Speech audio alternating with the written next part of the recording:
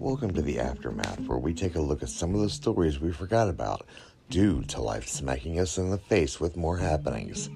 Forgotten stories.